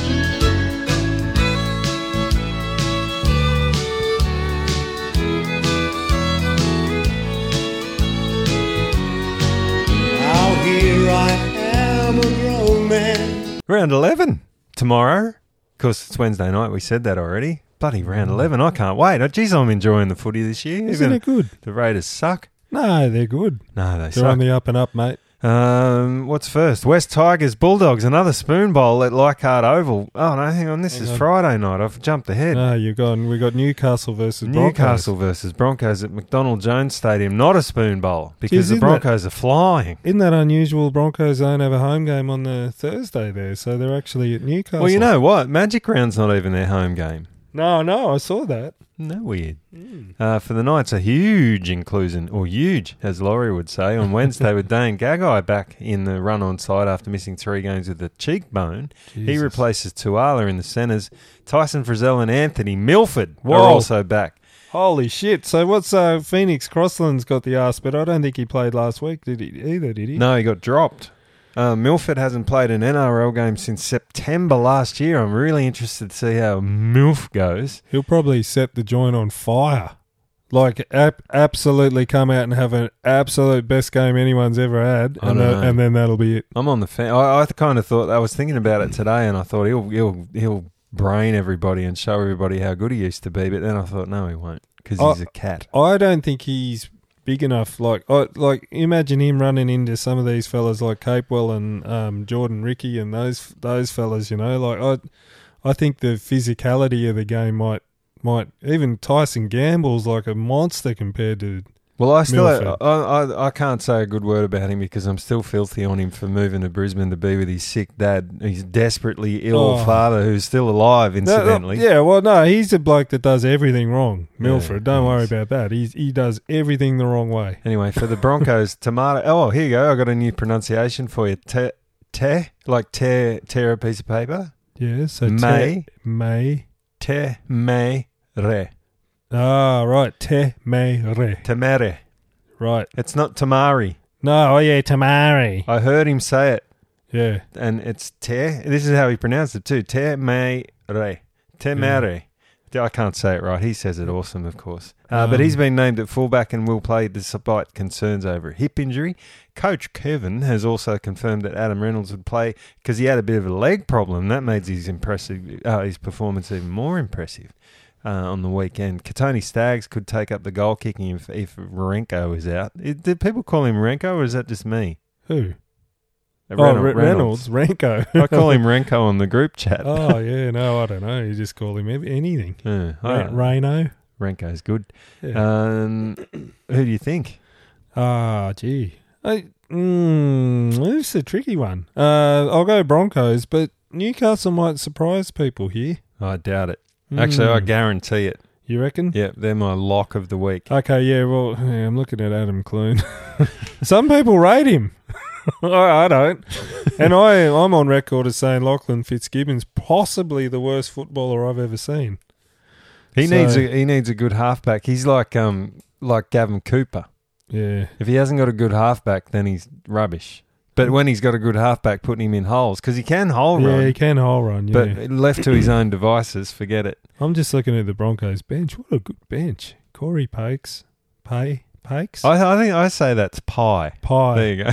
Toby Etherington. Thomas Flegler has been enormous this year, and he's coming off the bench. Well, I meant to mention before, Corey Jensen. How good was he on the weekend? And I didn't realise it's the same Corey Jensen that won the comp for the Cowboys all those years ago. Yeah, a few years ago. I can't even remember him, even when you did say that. He was on the bench. He played great. Fantastic. They got a lot of value out of him. They would have got him for nothing. Good on you, Kev. Yeah, I'm just looking at that forward pack, that bench, and then that halfback, that spine, and 1679. 1679 are playing great. Bloody, yeah, no, Broncos, easy. West Tigers Bulldogs Spoon Bowl Friday, Leichhardt Oval, 6 p.m. Eastern Standard Time. Brent Naden could make his club debut after being a shock arrival.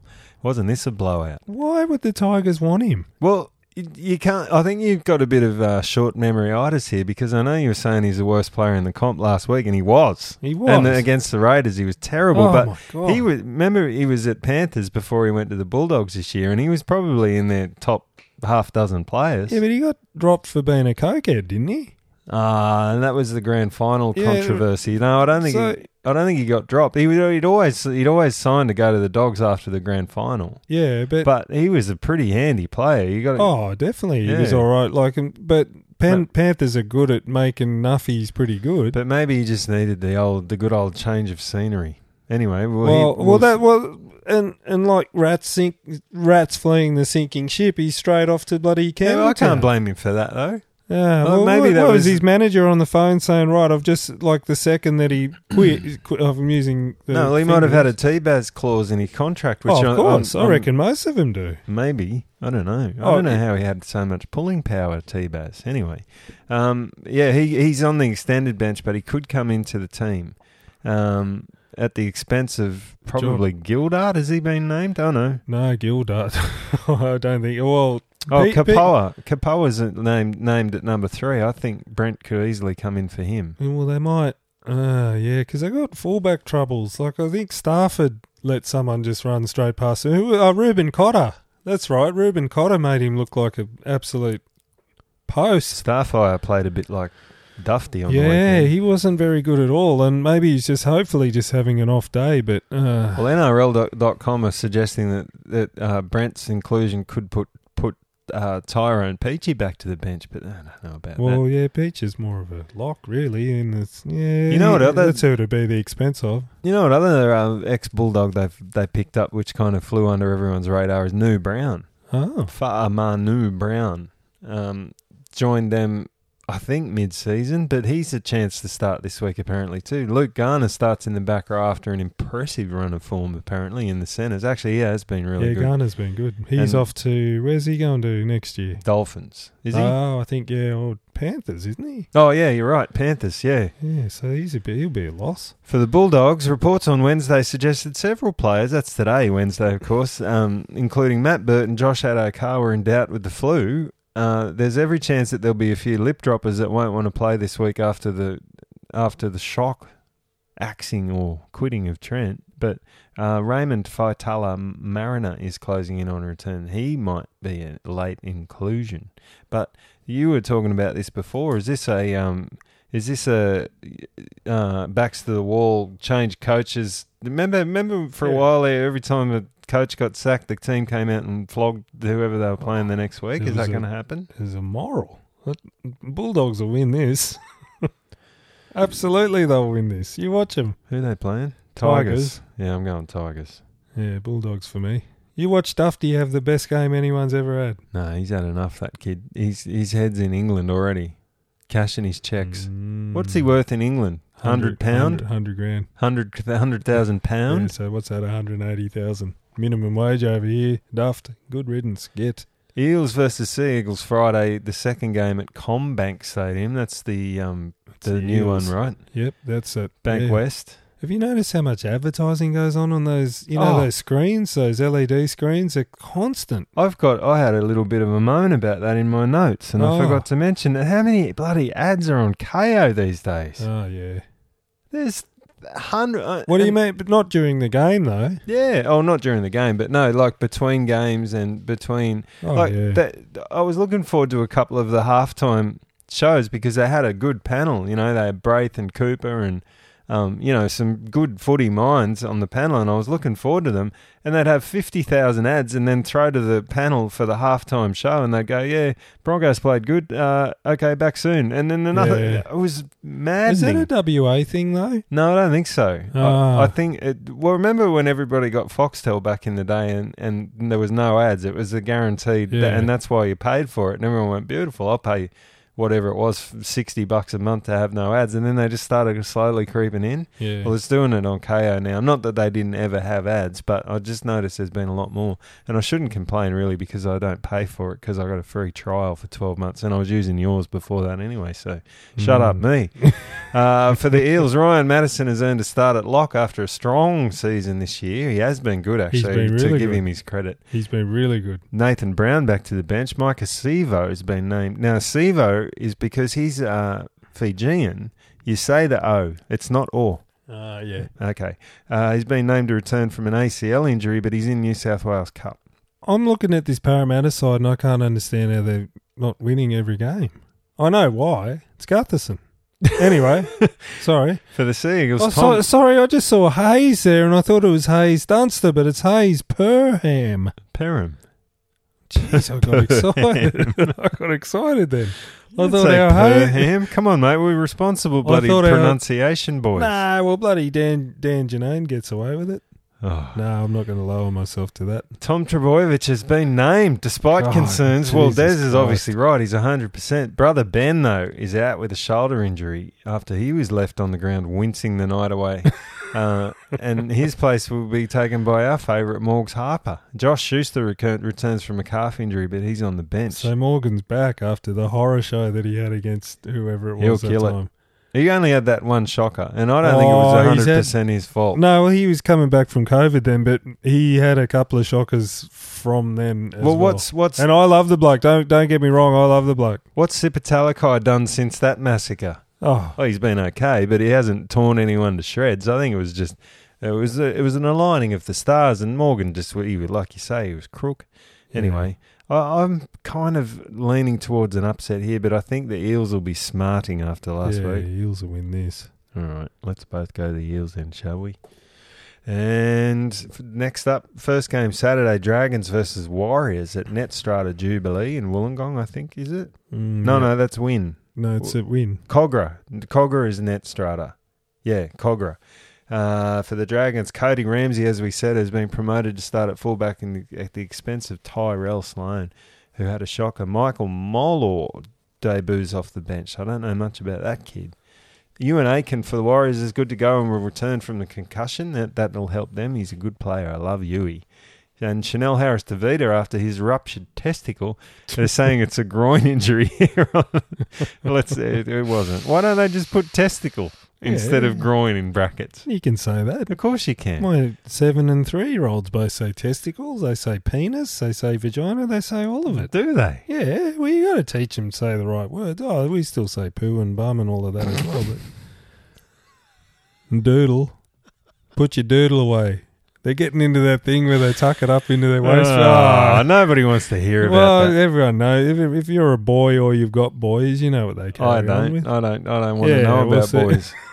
I forgot that you don't. Jesse Arthurs is not expected to play after being named on the bench. His shoulder's still crook, and Tohu Harris returns to the run-on side. He's a captain too, Tohu. Jack Murchie had a shocker last week. I forgot to mention it. He had the worst game ever. Even the commentators were... who was the commentator? Absolutely giving it to Jack Murchie, and he was right, because he was shocking. And so was Dallin. Sorry, Dallin. Love you, bud. I'm finding this one very hard to pick. I'm going to go the Warriors.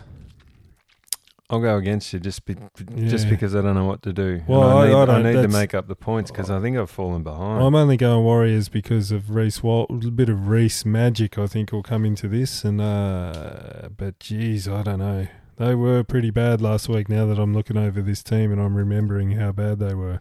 And you know who else I hate? Matt Lodge. He had a real good game actually. To give him his due. What's about him? He's got the Kyle Felt about him that I don't like. Oh, he's a piece of shit. Yeah, yeah. He's BMM's back. My favourite, Ben Murdoch-Masila. Now I want to change my tip. Well, you can. No, because Freddie Lussick's on the bench and he sucks. Oh, Freddie Lussick was horrible last week too. Cowboy Storm at 1-800-SMILES. No late changes for the Cowboys, who will stake their claim as a genuine premiership threat, it says here, if they can extend their winning run. I don't think that's true. But for the Storm, Jerome Hughes will return. But this is this is all up in the air. They're saying that he will, and then numerous sources saying that they won't. There was a bit of an argument on Fox Sports tonight, I think, about what do you think? What's your opinion on this? Should the NRL force teams to name their 100% ironclad team earlier than 1 hour before kickoff? Of course they should. Why? Well, for people that are putting their tips in and things. Yeah, well, that was the argument. And they're saying that they should cater for punters and super coach players by naming these teams earlier so that people can make a more considered choice about who they want to blow their money on. Do you think should the NRL be kowtowing to punters? No, well, I just think it's the right thing to do. Name your team and stick with it. Because you know what they do. All these bloody coaches think that it's a big master stroke by not naming the actual team. Well, they kind of... Even as a fan, you want to know. You know what I mean? Like, I'm like, always got fingers crossed that Corey Horsburgh's not going to play. And then, you know... Well, I kind of don't care much. I suppose because I don't punt anymore. I'm just being a wowser. So. No, but I don't punt either. Every now and then. You know what I do punt on? And I had a punt this weekend, was on debutant try scorers, and I put Zach Wolford. I put $10 on Zach Wolford because I've got a theory the debutants score, and the Tigers kid did. Junior, what's his name? They've got a special market for... Oh, no, I just think, if there's a debutant playing, I'd have to get Mark or somebody to go through the books and see how many debutants actually score on their first game, and I reckon it's disproportionate. Anyway. Well, he nearly did. He put Schneider I know he put Schneider under the post, but I don't think he would have scored that himself. But yeah, anyway, he could have if Dufty had been in front of him, or Stafford. Jerome Hughes for the Storm, like we say, may return. Well, they're saying he will. Well, I think he will. They need him. Yeah. Well, why was he injured last week or what? Or were they resting him? Surely they weren't resting him against Penrith. Wasn't he suspended? No, he was injured. Yeah. Well, it mustn't have been much of an injury then. Brandon Smith's been named at prop in place of the injured Nelson Asafa Solomona. But could revert back to the bench with Tui, piece of shit, Kamikamitha swapping to the starting side. Gee whiz, this is all of a sudden becomes a tough tip, doesn't it? Yeah, because I think Storm will... wouldn't you love to see the Cowboys? No, I wouldn't. I don't want either of them to win. Yeah, I'm going to go Storm. Yeah, me too. Only because they never played 2 bad games in a row, and they were pretty bad. They were. Roosters and Panthers Saturday at the Sydney Cricket Ground, the SCG. Victor Radley out for 6 to 8 weeks, I think I read today. Really? Yeah, with syndesmosis. I think he's having an operation. He'll be replaced by Nat Butcher. Well, are they going to send him to bloody USA at 50 grand? Does that count? Oh, did you see? He put a video up on Instagram saying that he was trying out for the 49ers. That's Who? obvious. Latrell. Latrell, of Is that a course. piss take or is he? No, but I'm sure it would have been a big story if it wasn't. why is it not counted towards the salary cap? If they're spending $50,000 to send him over to the bloody States to get treatment, and I put that in parentheses as well, when he's over there just having a good time. I don't think you can count that stuff for the... Of course you should. Jesus Christ. Why can't he get treated here in Australia?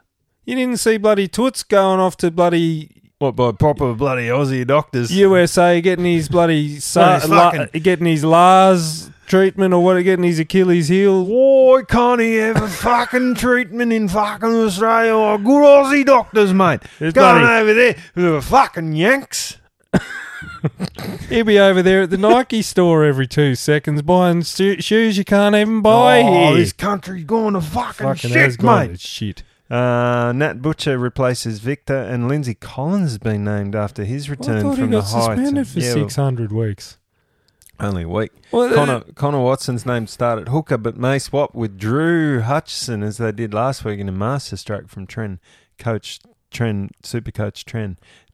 No late changes for the defending premiers, the Panthers. Coach Ivan Cleary is expected to be back on deck though after his puffed up knee. Yeah, well, that's what made me laugh, is that like there was this huge big song and dance about Cleary missing games, and I thought, oh shit, what's happened to Nathan? But it was Ivan. No, they do that on Twitter and Facebook and that. They put Cleary out and everyone clicks. I fucking hate clickbait. Oh, clickbait. But then I was like, and then it was later on I found out he actually was in hospital and had an operation on his knee, because I thought, how bad your knee got to be to not be able to coach? No, he had the knee, and then it got infected, and then it got infected again, I think. So he's obviously got poor hygiene, Ivan, which you can tell by kind of looking at him. He Can't looks you? a bit greasy, doesn't he? Yeah, he's got that horrible greasy hair. Probably runs his hand through his hair and Of then course he pats does. his knee, gets all full of bloody Germs. no, what's that stuff? Brill cream. Oh. Yeah, puffs up. All get all stuff oozing out of it. Gross. Yeah. Gross, Ivan. That's why he couldn't fly up to Queensland. Hmm. For Magic Round, he missed the whole thing. Like how you can't go deep sea diving and fly in the same hour. You can't have a puffy knee. Who coached him then? Seraldo. Yeah. Oh, No, the other guy turned up to the press conference. Oh, who's that? Can't remember. Don't know. Jim Dimmick? Not important, really. Nah.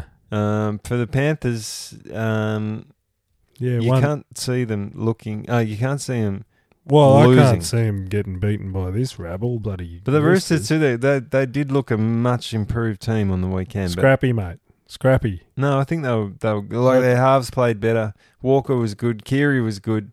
They looked like they weren't just going side to side anymore. They were punching a bit through the guts, laying down a few times for penalties. But I don't. And Jerry Sutton's the ref. Come on. No, I'm going Panthers. Yeah, Jerry loves the Panthers. Oh, does he? Oh yeah.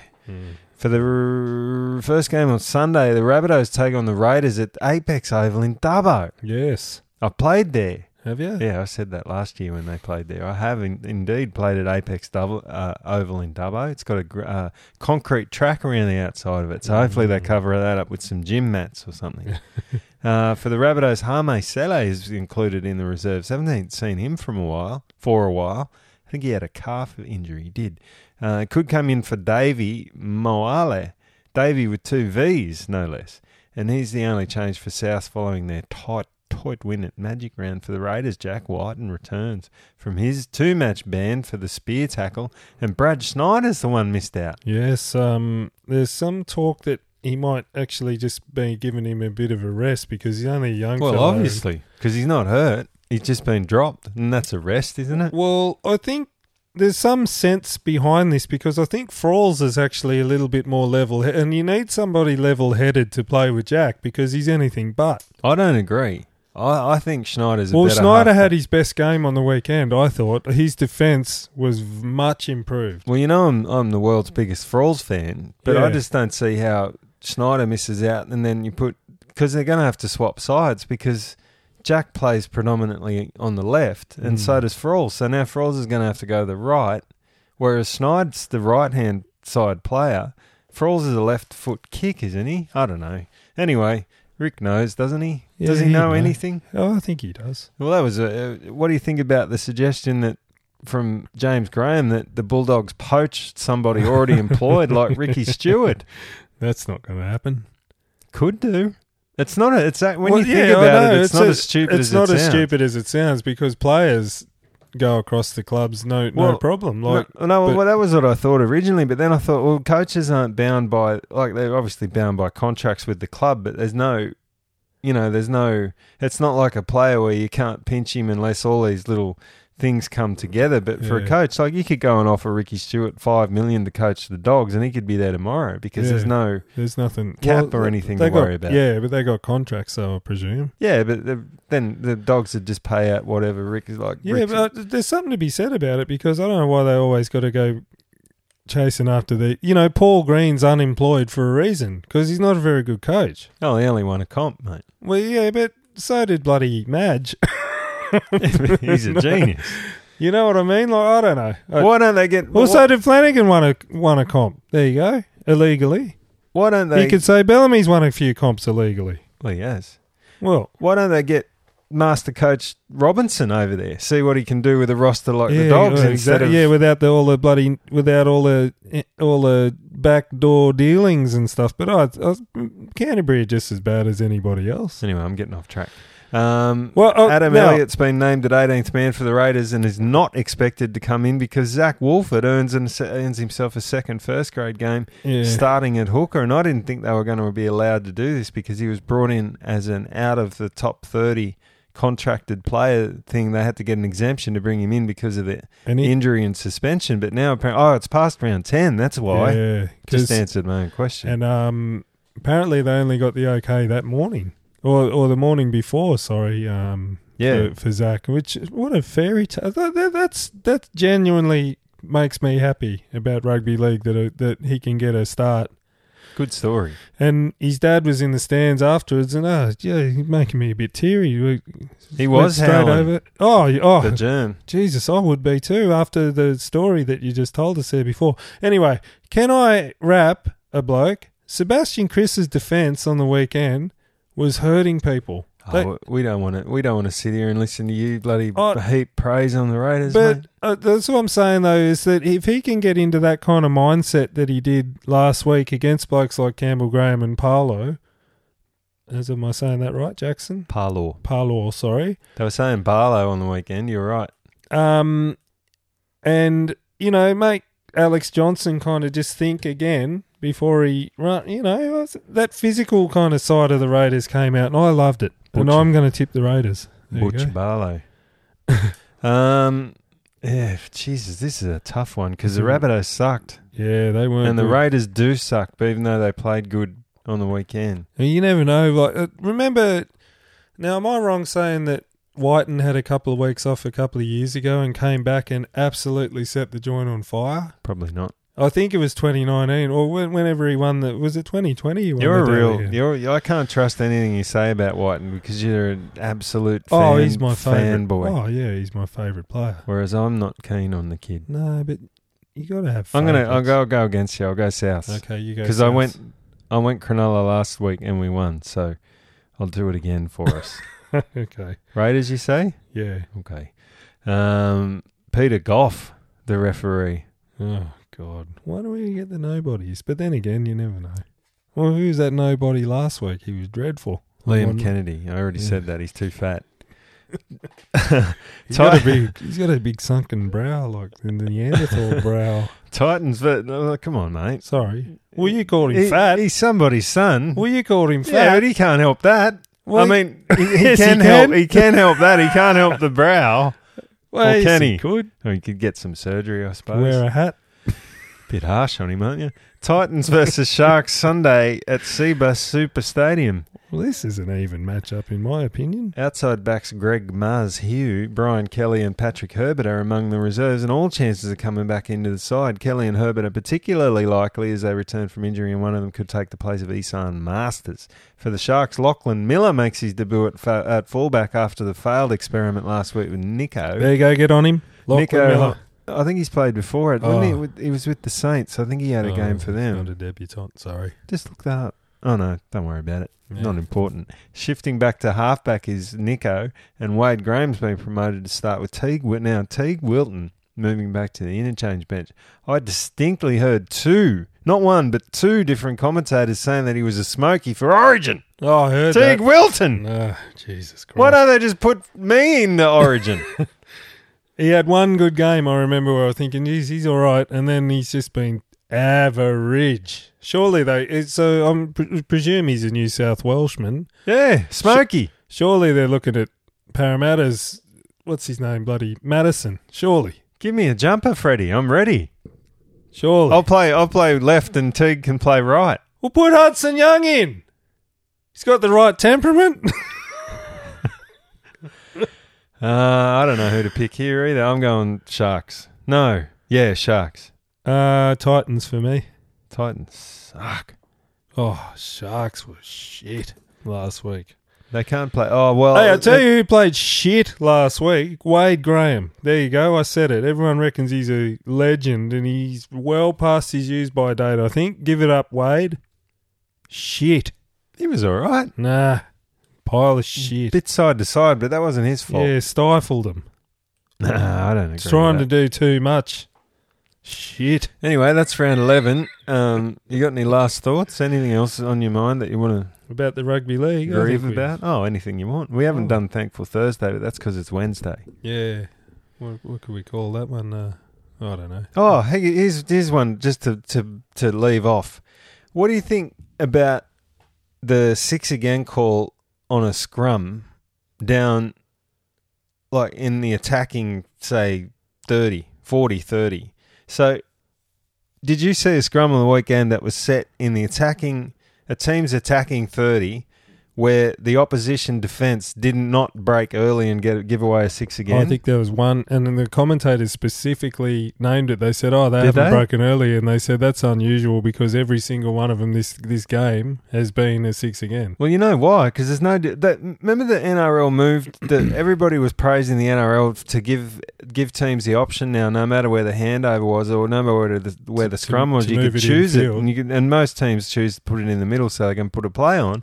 But the other team just went, well, so what? We're just going to break and give away one extra tackle and good luck getting through us. Yeah. And nobody said a word about it. I didn't hear the commentators saying it. No, well, they said that, it was unusual that there wasn't a 6 again. Really? That's how rampant it's gotten now, is that they actually mentioned that play went on. Well, without- it's like de rigueur. Is that the word you use? Is it de rigueur for NRL teams to break early from scrums? It's just like little to no penalty whatsoever. No. They've just got to. Yeah, and So that this'll shuts be the down their next- play because they've been working on it all week, a set scrum play, and it just shuts it down, and then they get no penalty, Of course, apart from 'cause- one extra tackle. well- So why wouldn't they do it? well, It's not a penalty. The attacking lock has trapped the ball at his feet. I saw on the weekend. He looked up and there wasn't an opposition within Kui in front of him, and I thought, just run it through Yeah, the just guts, run through mate. the But they'd guts. already broken early and gone off to. Yeah, anyway, I thought, And they're but this breaking- is what's going to happen. The NRL will say, oh, okay, well, they've gone too far with this one, so now anytime you break early from a scrum, it'll be a penalty. And then we're going to go the next 5 years with picking the eyes out of the 6 agains and making them all penalties, and in 5 years it'll just be back to the way it was, don't you think? And when Volandis is in Oh, his it's cold grave. It's a stupid rule. I was on board, and you know what else I'm off board with now that I'm moaning? The captain's challenge.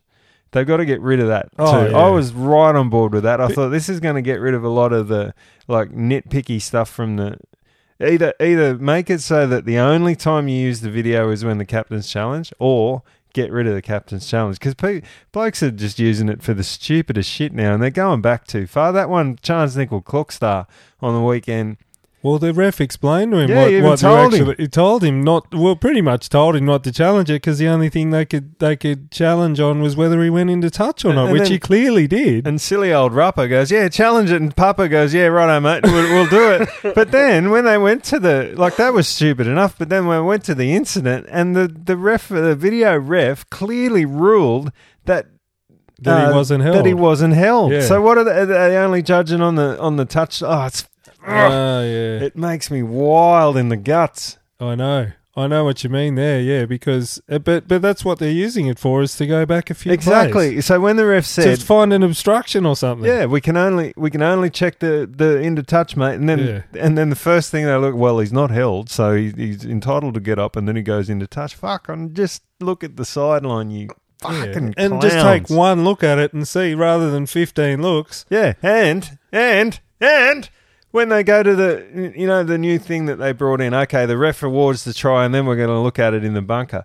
So we get the try awarded. It's clearly not a try. Yeah. It's because the ref's not in position because he's too fat and got a big brow and should have a hat on. Yeah. And then this is not this bloke. It happens to all of them. But then while the kicker's going out to get the kick lined up, we see constant replay after constant replay, and everybody knows for sure it's not a try. But then we get the close-up shot of the ref going, "Burp, burp, burp. Okay, we're going to check the fucking video now to see if that was a try or not." And then we have to go through the whole rigmarole again. Yeah, I know, mate. Fuck! I know, mate. Do you know? But you would think that'd be a good time for them to get the Rover up and going, and get the pictures and all of that. But they robbed us of a few Rover pictures. And Well, that was the whole point of this system, was that while they were getting out to the thing, they could decide on what they do. But the refs must have said, hang on, we're not getting enough camera time here, boys. Oh. You know what I mean? Jesus, I hate Peter Verlanders. Yeah. And I hate Graham Annesley. And I hate Junior Pierce. Well, remember him? Going back to the top of the show, we need to be able to vote them out. Thanks for listening, everybody. We've had a lot of fun tonight. We hope you have fun watching the Rugby League and listening to us at League Indeed. If you've got any questions, comments, answers, if you've got answers especially, because we need answers, send in your answers. And I know there's some very rugby league literate people out there that have got wonderful ideas. Don't be shy. Just answers, pure answers. Give us answers, and then we'll talk about your answers, and then, because that's what we're doing. That's what we're all doing. We're searching for answers. What about you give us an answer, and then we'll come up with the question. Yeah. And get out and support Royce's big walk. Thanks again to Craig. Donate some money if you got anything spare. $5. All goes. All it's all good. What's this week's don't be ashamed. sponsor? We didn't think of a sponsor. Well, it was obviously Arnold and Sophie's Chinese restaurant. If you're in Goolagong, go have yourselves some Chinese at Arnold and Sophie's. Where was it? Is it the? It's the Goolagong Country Club. Jeez, I used to have some good days there. They used to have the Sports Classic. Did you ever go to one of them? No, remember the Canowindra Golf Club? The Chinese food there. Was it good? I was never in any condition to make a sound judgment. I wasn't writing any reviews for the paper, that's for sure. Pretty good, I'm pretty sure. Anyway, thanks again. See you next week. And right up now, we've got a little bit of Johnny Chester. With children of my own, we'll build a life together, so they'll never be alone, and they'll have their mom to guide them, like their Nana did for me, to help them help each other. Oh, what a family it will be. So put your hands together, all together, join in one by one, 'cause I've got to say I thank you to the world's greatest mom. Oh, put your hands together, all together, join in one by one, 'cause I've got to say